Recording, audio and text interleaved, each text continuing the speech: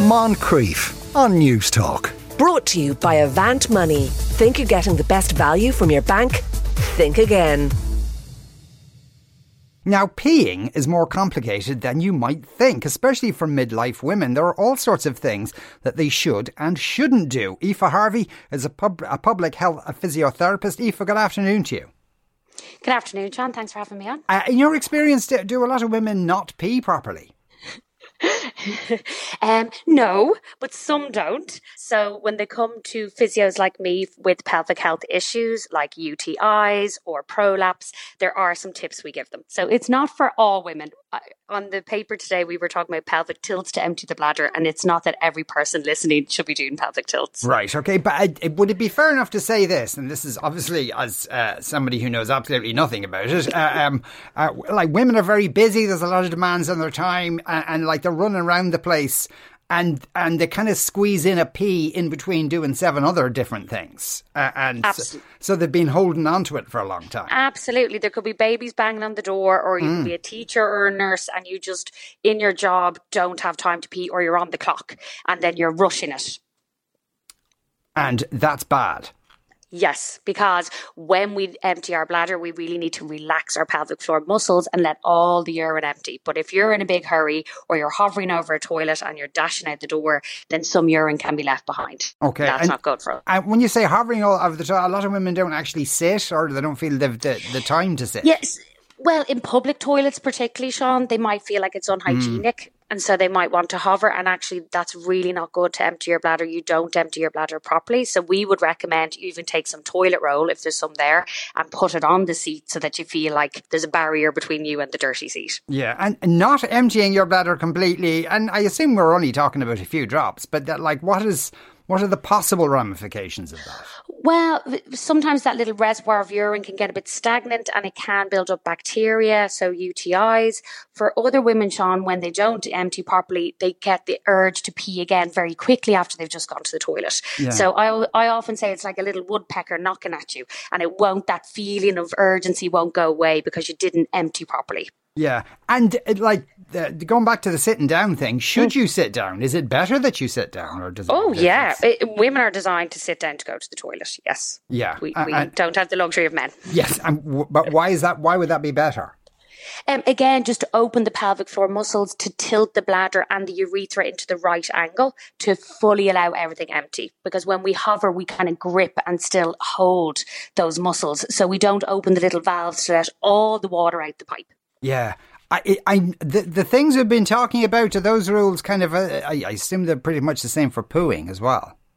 Oh, absolutely. And key for pooing for everyone listening is a little footstool under your feet, no matter what age you are, especially after women have had babies and for the rest of their life, because we're actually designed as humans to poo like the Asians poo, over a hole. So squatting to poo is actually the best position because we get our knees much up higher than our hips. So we get our pelvis into a way better angle. So actually, on the contrary to peeing, we don't poo in a good position or angle in Western Europe. Okay, does that apply for men as well?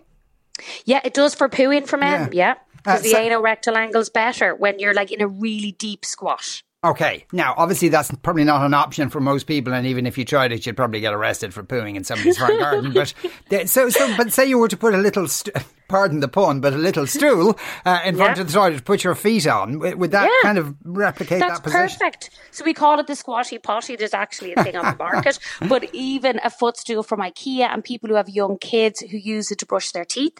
And I often say to my patients, look, even if you're in a restaurant or someone's house, you could get a little toilet bin or a couple of toilet rolls to pop under your feet so you can, improvise when you need to. Yeah. And I suppose for a lot of women, particularly women who've given birth, leakage is an ongoing issue for many women. Yeah. I mean, even for women who haven't given birth as we age. But yes, it's a big one. Yeah. And there's lots of reasons. So pelvic floor muscles are something physios like me really help women to strengthen and to find them in their brain and to do their squeezes, as everyone says. But just as importantly, for pooing and weeing, you need to relax those muscles. So you can have some people that are really weak and then others who are really strong, too strong, like your teachers. They'll always have really strong pelvic floor. Yeah. And now the pelvic floor muscles, this is Kegels. Yeah, well, Kegel was a man, so we like to call it pelvic floor muscles. Of course he was, yes. I'll name this anatomy part after myself. Yes, of course. The most inappropriate anatomy part to name after a man. So, is there a proper way of doing those exercises to strengthen those muscles? Yeah, look, so how I would cue someone if I was just talking to them, it'd be better to show them in person because we can manually assess. So we put our fingers inside a woman's vagina to assess them. But how I would cue it is to imagine you're trying to stop a fart. So squeeze your back passage really hard and then imagine you're trying to stop a wee at the front. So you start at the back passage and then move it up to the front to the pubic bone.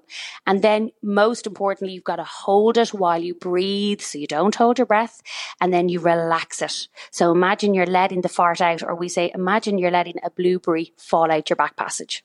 Right. Okay. Did it work, Sean? It did work. I haven't wet myself for seconds now. And as women age as well, so with those kind of exercises, would you recommend that women should do them? No matter what the circumstances. Look, as particularly after you've had babies vaginally, but then as you get into perimenopause and menopause, estrogen changes cause a lot of changes down in our pelvic area, bladders, all of that. So doing your pelvic floor exercises in your 40s, 50s, 60s is even more important. But like all muscles in your body, our muscles get weaker as we get older, unfortunately.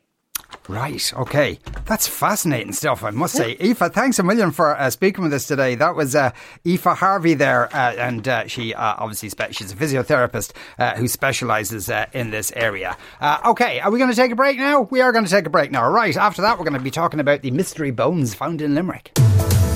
Moncrief. Brought to you by Avant Money. Think you're getting the best value from your bank? Think again. Weekdays at 2 p.m. on News Talk.